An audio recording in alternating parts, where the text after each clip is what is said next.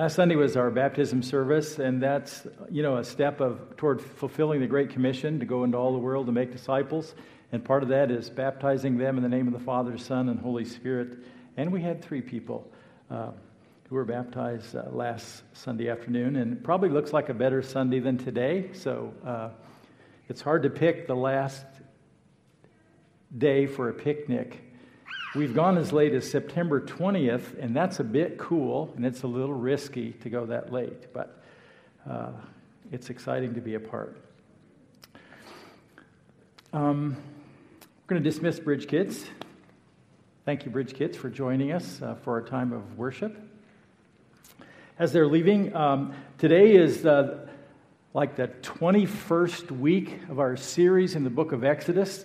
And this is going to be the last Sunday, so like if this is your first time or you've been gone all summer, like some of our students, you're coming back and this is kind of the tail end. So I'm hoping I'll be able to make sense out of this passage for you today. And then I want to just mention next week, I'm going to take it's a difficult issue to handle, and it's related to the Supreme Court's decision about same-sex marriage, and I just want to take a 2-part series and address what the Bible has to say, a biblical perspective of sex and marriage, and I hope you'll pray for me that I can be clear about it, and I want to bring clarity for the bridge, and also what should our attitude be, and it's going to be about grace and truth, okay? So next week we'll have a 2-part series. Exodus chapter 20 today, the Big Ten, or the 10 Commandments. There's a lot of ways to handle this. I've done a 10-part series on this before, and I'm going to make an attempt to do all 10 in one message, and I hope I can do justice for you today. In his book, Love, a History, Yale scholar Simon May calls human love the new God. In his chapter, Love Plays God, May writes, human love is now tasked with achieving what once only divine love was thought capable of, to be our ultimate source of meaning and happiness. Sounds pretty dangerous that human love would be the ultimate source of meaning and happiness. May contends that we've changed the Bible's statement, God is love, to love is God. Here are some of the core beliefs of this new religion of love. He writes, human love is the universal form of salvation available to all of us. And he's just writing, he's observing what he sees. He's not saying this is the way it should be. He's making observations. Human love is the universal form of salvation available to all of us. We don't need long and disciplined training to learn how to love because most of us can love spontaneously without effort. It just comes naturally. Human love is always benevolent and harmonious, a haven of peace. Human love transports us beyond the messy imperfections of the everyday world into a superior state of purity and perfection. Human love delivers us from all of life's losses and suffering. May then writes, these sorts of ideas saturate popular culture. To its immense cost, human love has usurped a role that only God used to play. What do you think of that? Does that seem, do you see that in culture? That's an interesting perspective. Certainly human love has some noble qualities, and I think that's because we've been created in the image of God.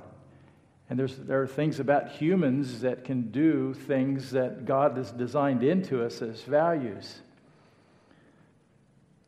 But human love can also be misguided and self-centered, just as misguided as the humans behind it.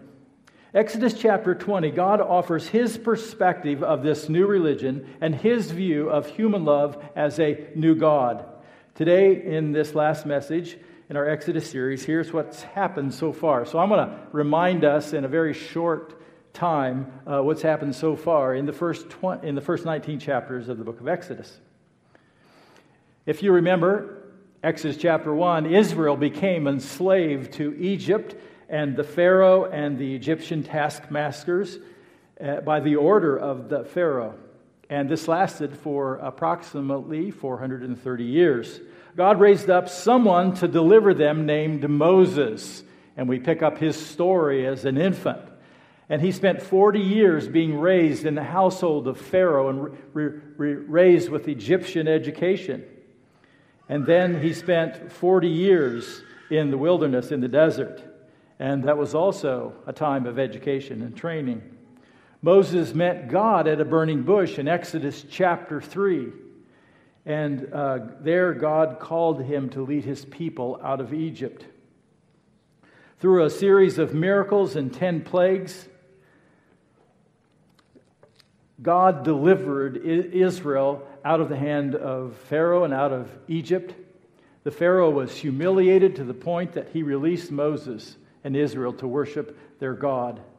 God had led his people out of Egypt with silver and gold as gifts from the Egyptians when they left, as God led them, fire by night and a pillar of cloud by day. He made them a new nation, a kingdom of priests, and he gave them the Passover to celebrate, to begin to remember these events of how God established them anew. And he led them through the Red Sea on dry land, providing water and manna and quail as he led them in the desert. And ultimately, God would lead them. Instead of taking them right into the promised land, he took them south to the Sinai desert, where they would meet God at Mount Sinai, also called Mount Horeb, also called the Mountain of God. Why did he do this? So God could meet his people. And if you remember last week, God came down on the mountain and brought great humility to his people when God came down. So, that's 19 chapters. How about that? Let's look at our passage today. There's an outline in your program, and the first thing we want to see is that commands that reflect our relationship with God are in verses 1 through 11. So we're going to look at commands that reflect our relationship with God, and then commands that reflect our relationship with others in the second part. Verses 1 and 2, remember God's grace. This is a crucial understanding to the Ten Commandments, and I think it's very often overlooked or misunderstood. Verse 1, and God spoke all these words. Here it is, verse 2. I am the Lord your God. I am Yahweh. I am the true and living God. I am the God who met Moses at the burning bush, and that's where I revealed my name to Moses. I am the Lord your God, who brought you out of Egypt, out of the land of slavery. God reminds them of who he is and what he's done. He is the one who brought them out of Egypt.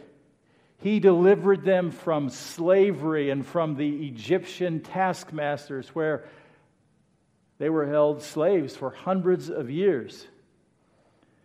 This was no minor thing. We just read it like that and it just flies right by. Yeah, that's true.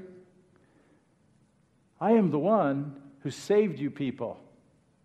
This is the grace of God. They didn't deserve to be saved. They didn't do anything to earn this relationship with God.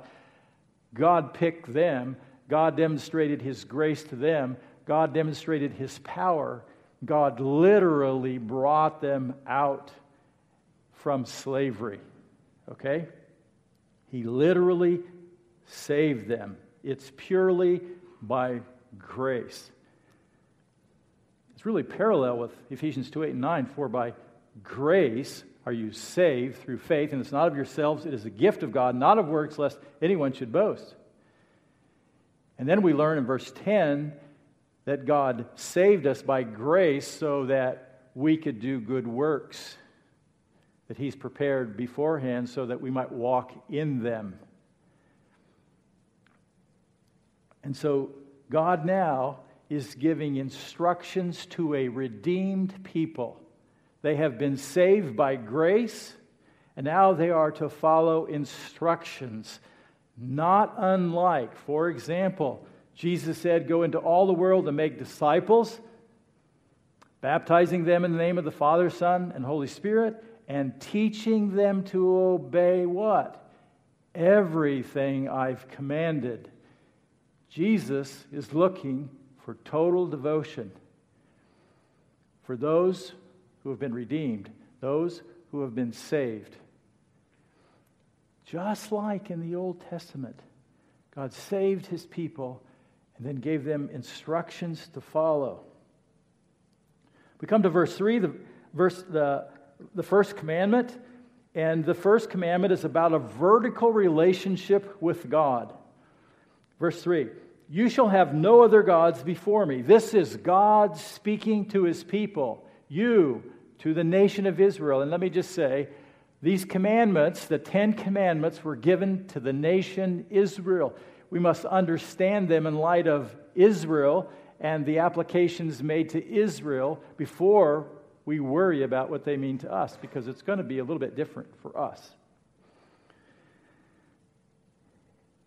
"You shall have no other gods." A contemporary way to say this is, do not have anyone or anything in God's place. And so when we come to the 10 Commandments, I grew up in a certain tradition where the 10 Commandments are given in the church in two different lists. The lists aren't inerrant. The lists are not inspired by God. But the commandments are contained in verses 3 through 17. And so there's one list that has 3 commandments that focus on our relationship with God, and then they have 7 commandments that focus on our relationship with others. Then there's another list that has 4 commandments focusing on our relationship with God and 6 on our relationship with others. You know, it's just a different way to describe the list. So how does this play out in real life? Well, this is the most impactful thing I've ever understood about this. I was playing Bible trivia, and we got to what is the 4th commandment. And immediately I said, "Honor your father and mother." Okay? But that's not the 4th commandment in another Protestant list. It's the 5th commandment. That's all. I lost. That was the most significant thing that I've learned. They wouldn't give me credit because I was raised Lutheran, okay? Different list. So, do not have anyone or anything in God's place. What does this mean? God wants to have first place in the lives of His people. He is the Creator. There is no other. He is the Almighty. There is no other. He is holy. There is no one like Him. He is way above His creation and everything in it. And He requires first place. No thing or no person is to be before Him. He loves His people, and He wants to have a loving relationship with His people. He has redeemed Israel as His bride. God wants to be first place. In fact, also, He's a jealous God, and we're going to see that in just a minute. And, you know, some people get nervous about that. I mean, what's the matter with God? Why is He so self-focused? And, you know, He wants to have first place. I was calculating the other day how long I've been married. I had to use a calculator. Almost a half a century. Now, how important... I've been married a half a century. How important is it that there are no other men in my wife's life? It's really important. I really value. And I'm really grateful my wife treats me like I'm super important, like I'm way more important. Now, and it's greatly encouraging to me that there's no other thing or no other person in her life that's ahead of me except her relationship with God. And I found out early on She's the way better wife because God is more important than me. And she's loving and kind and patient and gentle and humble and sweet, and all, because of her relationship with God, which makes her an awesome wife. But no other. And God intended that His people be like His bride. Israel was to be like a bride to Israel, just like the church is the bride of Christ. And there's a loyalty and a commitment. And that's what God is looking for. He's looking for this loyalty. And we're going to see this in just a minute. What do we learn about God here? One of the things we learn about God is that every commandment tells us something about God. These 10 commandments, we always think about what we can't do. What do we learn about God and who He is? The character of God undergirds everything God tells His people to do. He is Yahweh. He is the Lord.